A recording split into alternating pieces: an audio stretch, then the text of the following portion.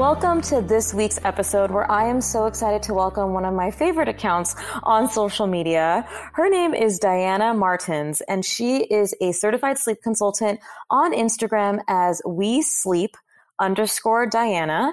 And we're talking all about infant and child sleep and cultural barriers. Thank you so much for joining me today, Diana. Thank you so much for having me, Dr. Mona. I am so honored, so happy to talk about this topic with you. And hello to all your lovely listeners. Well, I'm so happy that we connected on social media, Instagram, and that you're on here today. But tell me a little bit more about yourself and why you became a sleep consultant. Yeah, so I'm based here in Toronto, in Ontario, Canada. I became a sleep consultant because it was a transformation. It wasn't just a change that I experienced when, I started to get rest with my son, but it was a true transformation when my son, who didn't sleep longer than 2 hours at a time, and then all of a sudden, my goodness, the first night of sleep training, he slept for 12. So you can imagine, I thought this was magic. Yeah. And before this happened, I never heard of sleep training. It wasn't done in my family. Sleep wasn't really talked about.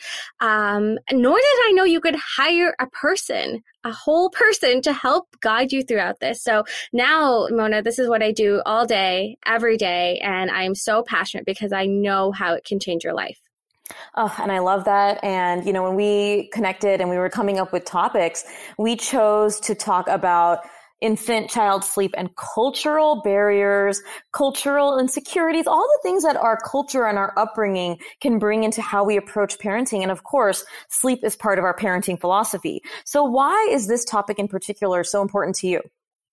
I think it's important because for me personally, it was a huge barrier. I was the first of the first. My son was the first of the first. We never did this before. So I feel like if, going to my mother-in-law, going to my mom, like, how do I get this kid to sleep? If they had said like, oh, do this, like they had done this to us before or something like that, if they could offer me more science-based advice, I wouldn't have struggled the way I did. So when I'm coaching parents, I need to know everything. I need to know what they're really up against.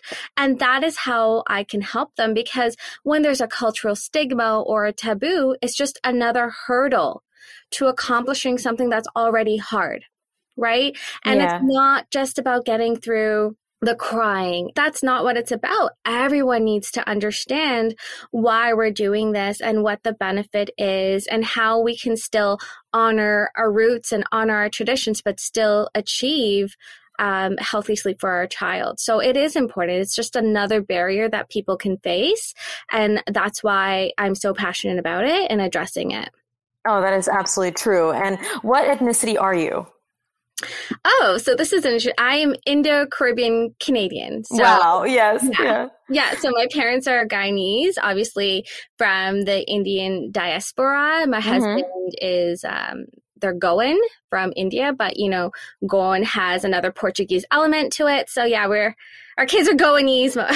Yeah. Describe it. Well, I think the reason why I think this is such an important conversation is it's not even just about culture, like meaning ethnic culture, right? We talk about just philosophy in general. Like you mentioned, like your mom or the aunties, like they maybe never did this, this way, right? They didn't know what we know now about sleep and wake windows and everything that we know about, in terms of sleep for infants and children. So of course, it's not like what they did was bad or what obviously we turned out fine, but it's now that we know more. And sometimes it can be that cultural generational clash, if you will. Like I know even if you're not quote unquote ethnic, if you want to use that word, this episode is going to be so useful because you could have this clash from your generational differences. So, how to tell your parents like, hey, this is something that's working and that we want to do, or, this is why it's really helpful. And we'll talk about that. I guess you mentioned perfectly, like you always want to get to know your clients and talk about, where they're coming from. So when approaching sleep with a newborn and beyond, what questions do you think parents should be asking themselves? So some questions is that they need to get clear on their why. They need to understand that sleep is a very holistic element. They need to understand also that it's not just them that's caring for the child. Everyone in the family needs to be on board. I think that they should also weigh the pros and cons because, again, it's not an easy thing to do. If it was easy, everyone would do it, right? what is really important to them in their parenting? Do they want to practice, I say new age because the way my parents raised me was completely different, but do you want to practice that positive parenting where you don't do discipline, quote unquote, but you use other techniques to kind of get your child to understand and still correct behavior without, quote unquote, using formal discipline, right? So just what kind of parent do you want to be?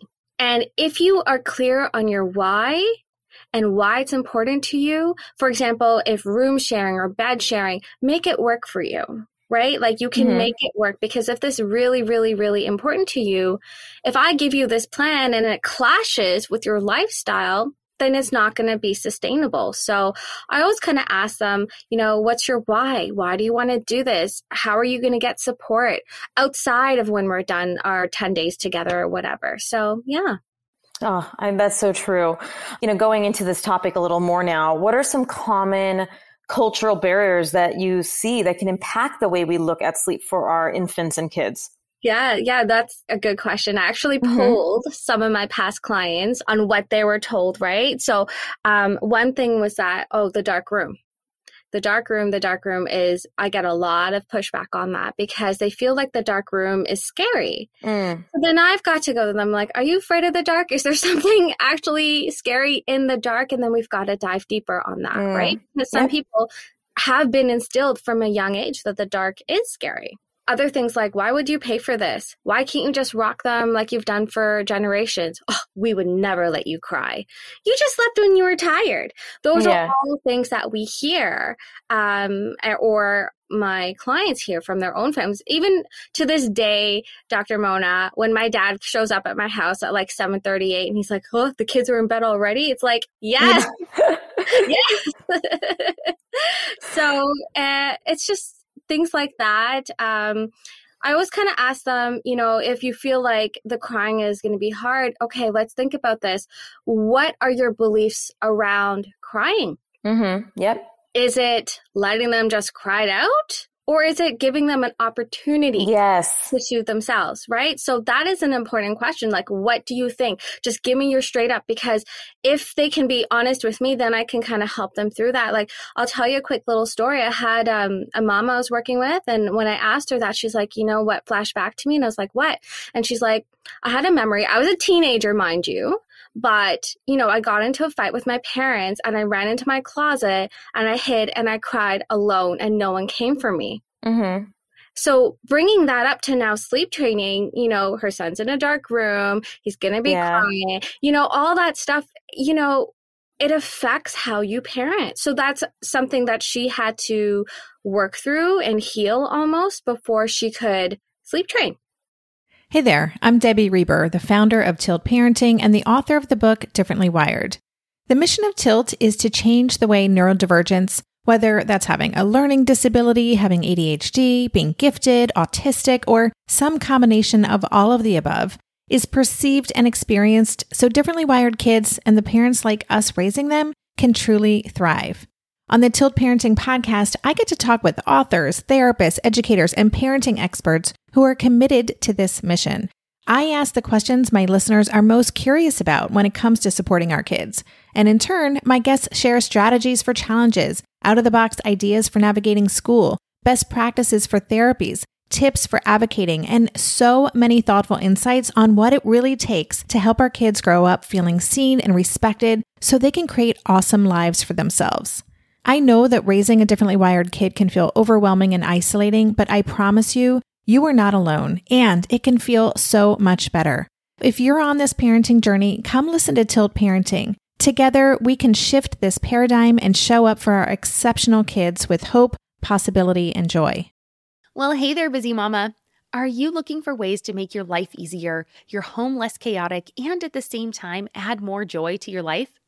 My name is Deanna Yates, and I'm the host of Wanna Be Clutter-Free, a podcast all about letting go of the stuff we don't need in our lives so that we can focus on what truly matters. Don't worry, I'm not going to tell you to throw it all away or make you feel guilty about keeping something you love, no matter how many other people don't quite understand it. But I will give you practical and, more importantly, actionable advice so that you can make progress right away. And you won't just hear it from me. There are amazing guests too. It's like having your bestie in your pocket, telling you it's okay to let go of the things that are not serving you and your family in a totally non-judgmental way. So join me over on the podcast where we can work on progress over perfection for those of us that want to be clutter-free. Becoming a new mom does not come with a manual, but I'm trying to get as close to it as possible. Are you expecting a baby or know somebody who is? Make sure to grab my first-year course, The New Mom Survival Guide. The on-demand course contains modules covering parenting in the first year, newborn feeding like breast and formula feeding, newborn sleep and infant sleep, introduction of solids, safety, baby care how-tos, developmental milestones, teething, and so much more. With videos and printables, you will feel supported through the first year. The course also has a roadmap that takes you through what to expect visit by visit so you can feel more confident and calm in the choices that you make and the stages that you'll go through during your baby's first year. By purchasing, you also get access to our Facebook community to troubleshoot issues or concerns. It also makes a great gift that can support a new mom through her motherhood journey. Check out the New Mom Survival Guide by visiting pedsdoctalk.com and searching our popular courses. Oh, this is all such good stuff. I mean, I don't even know where to begin in terms of unpacking this, but you mentioned with your dad coming over and, you know, the kids being in bed early. So how do we navigate cultural or family traditions and sleep schedules? So for example, like staying up late for a special occasion, I'm sure obviously we all want to do that. What would be your advice to families? Yeah, so some cultures have evening rituals. For example, you know, Diwali is coming up and the fun really begins in the evening and perhaps past a baby's normal bedtime. So can we plan for this? Can we just think about our child's sleep where we could possibly allow for like a later nap or slightly later bedtime? You know, one time I saw a post actually on Instagram in a church in the States, actually, they created like a nap time room and they had like 5 slumber pods lined up so that parents could still attend the service even though it was usually through a child's nap time. So if we can just have a conversation or think about it, I think that way you're still able to really support your child and not feel like, oh my God, like I'm not providing the basic need of sleep, but I've got this Diwali party to go to, right? You don't have to feel torn, especially when you can just do it for one night. You know, it's not going to undo all the hard work or make that big of a difference or something like that. Just plan for it. No, this is so important. I think it is really important to balance schedules with those one-offs that are going to happen or two-offs. You know, it's okay to kind of break the rules and prepare for it too. And every family is going to do things a little bit differently. Like some families will just break the schedule and deal with it later. Other families will want to prepare for it a little bit more. So finding out what works best for you and your family, but being allowed and okay to enjoy these events if it's something that you want to do is totally okay. And sometimes you just need that guidance, like Diana says. Absolutely. I'm happy you're discussing the cry angle because that is something that I see in so many different families. And again, it's not even just certain cultures. It's a lot of people have been instilled that crying is always bad. Crying is bad. And again, there's so many different methods to teach children how to sleep. But when we talk about crying, that opportunity comment is so right on. Like, you know, we're talking about just taking a moment to see what they do. Sometimes that means that they're going to see some crying and then they go to sleep. And it's not neglect. It's not abandonment. It's just, let's give them an opportunity. And if they need us, we're going to go in, we're going to do our method that we normally do, whether that's, you know, padding, whatever method that the family decides on. But that initial, like, oh, well, you know, the crying in its own entity is bad. It's a problem across all of parenting, not just sleep, right? I mean, we look at sleep as it, but when a child is learning a developmental skill and they cry, okay, they don't like it. Well, of course they don't love it, but it doesn't mean it's harmful. Like, I think we need to really disassociate crying to mean something is wrong versus crying can just mean this is something new for me. And I think that's where sleep training and crying, whether it's for a couple minutes or longer, needs to be differentiated because it's not like something's wrong or bad. It's like, no, we're just giving a child an opportunity to get used to this new situation, but it doesn't mean that it's a bad thing. And I use the example of like a kid who hates tummy time. Of course, they're not going to love it the first time they ever do it, the 10th time they ever do it, because it's like new. A child who goes swimming for the first time or the first 10 times, it's like new for them. They're like, wait, this is a new skill and a new thing that I have to learn. I don't know how I feel about it, but it's not dangerous. It's not bad. And I think that's such a good cultural thing that we need to shift. Now, how do you approach that situation more so with parents? Like, how do you, help them kind of understand and reframe that, like with what you did with that client, with the fact that she was in a dark room when she was younger and it kind of triggered some memories. How do you reframe this in terms of a sleep situation? We have to talk about it. We have to get to the root. I try to give examples, like exactly what you gave. I'm like, look, I have a 5-year-old. The first day I dropped him to karate, he cried his eyes off. Now he loves it, right? Yeah. It's a first. And going back to that opportunity piece, not only are you giving a child an opportunity, but the parents need the opportunity to learn what that cry means. Because right now, when a parent is so sleep deprived and they're so tired, they can't really emotionally regulate either. Yeah. So we do talk about, okay, what is your strategy? What are you going to do to calm yourself down? Right? You're going to take water with you? Do you have little meditation beads? What do you do as an adult to calm yourself down? Because I need you to use that skill and be able to self-regulate in that moment so you can stay calm for your child so that they can self-regulate, right? So yeah. Sometimes they truthfully tell me, I don't know how I calm myself down. I'm like, let's talk. So it's more than just about the child at this point. It's really about the parents.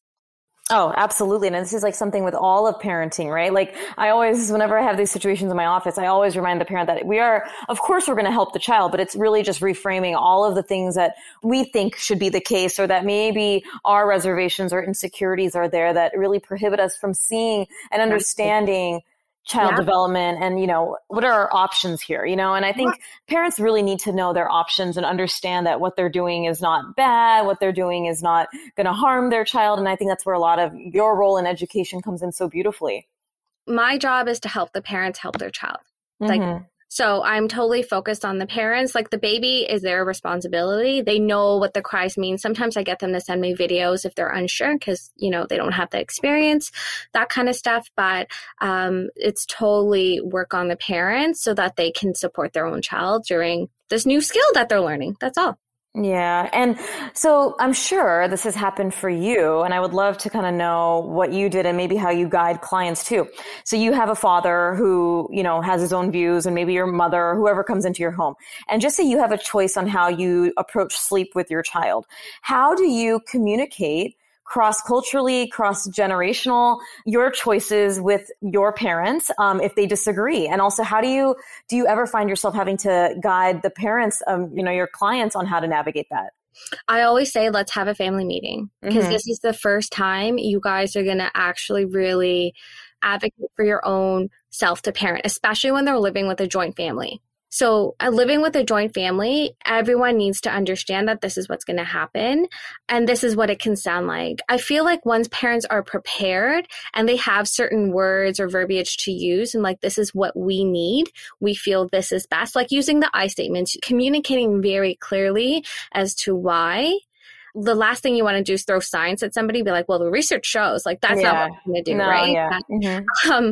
You definitely want to have that family meeting and understand what's going to happen. How long is it going to take? Give people facts. I usually try to do worst case scenarios. So at least that way people can mentally prepare. And then it's so much better than what they expected. Yeah, than being blindsided and being well, this is what we're going to do. Yeah. And it's so true though. And also sometimes I find just saying, I know this can be hard. Just say a family's doing a cry method. Okay. And that's something that culturally is what are you doing? Just saying, hey, look, I know this can be really hard to hear. We have a plan. If, there is crying for X amount of time, we will be checking in and you can come in with me, having them notice what happens. And then many times the baby will go to sleep and they'll be oh, and then the baby wakes up and you're oh, it's nothing ever happened, because it's fine for that baby. But it's definitely important to kind of guide them and show them so that they're not feeling I agree with you that, oh, this research shows and this is what I'm doing and yelling. And I get it. And that first thing that you mentioned, checking in with your kind of why and your insecurities. When your parent or an in-law or something is going to say something, you're going to be way more triggered than if it's someone who's your friend, because you have baggage. You have a whole childhood that maybe you were, told to do things a certain way. And so when someone says, why are you doing that? Even if it's someone who, you know, you have a friend said the same exact thing. If it's coming from a parent of yours, you may be a little more like upset about it because you have all this baggage that has come from your childhood that we don't even realize sometimes, you know, like those unmet needs that were like, you know, you told me what to do all the time and now you don't believe in me as a parent, that you think what I'm doing is wrong. Yes. It's really important to recognize that. Yeah, 100%. Oh, this is so great. Now, what would be a final message for everyone listening today? I think I wanted to say that, look, we all come from different backgrounds. We've all had different experiences, but this is something I still tell my dad to the day is that, you know, our ancestors survived. Where we came from, where my family came from, it was just survival mode.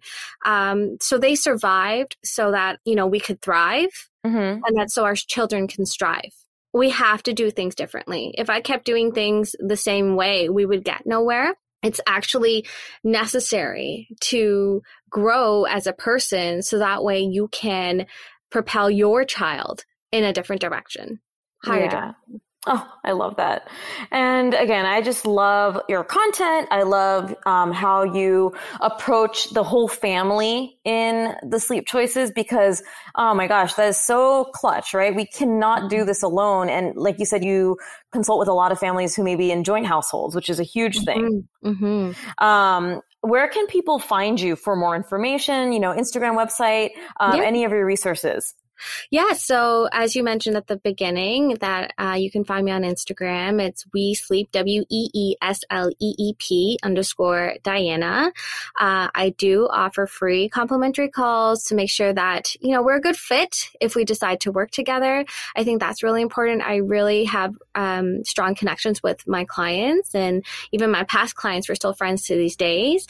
I also have a free sleep training Facebook group. So it's also found in the link in my Instagram bio. Perfect. I do a live Q&A every month just to kind of take some questions. Obviously, packages and to book the call. Everything is basically on my Instagram link. So you would be able to find everything regards to me there. Yeah. Wonderful. And yes, definitely give her a follow for some great content and mom life. And it's just so great again to talk to you. And thanks for joining. And I'm sure I'll have you on again for another topic because we had to choose one topic today. And this was what we both were like, oh yeah, this is a great discussion. But I'm sure I'll have you on again in the future. I'd love that so much. Thank you for tuning in for this week's episode. As always, please leave a review.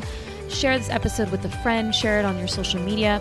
Make sure to follow me at Peds Doc Talk on Instagram and subscribe to my YouTube channel, Peds Doc Talk TV. We'll talk to you soon.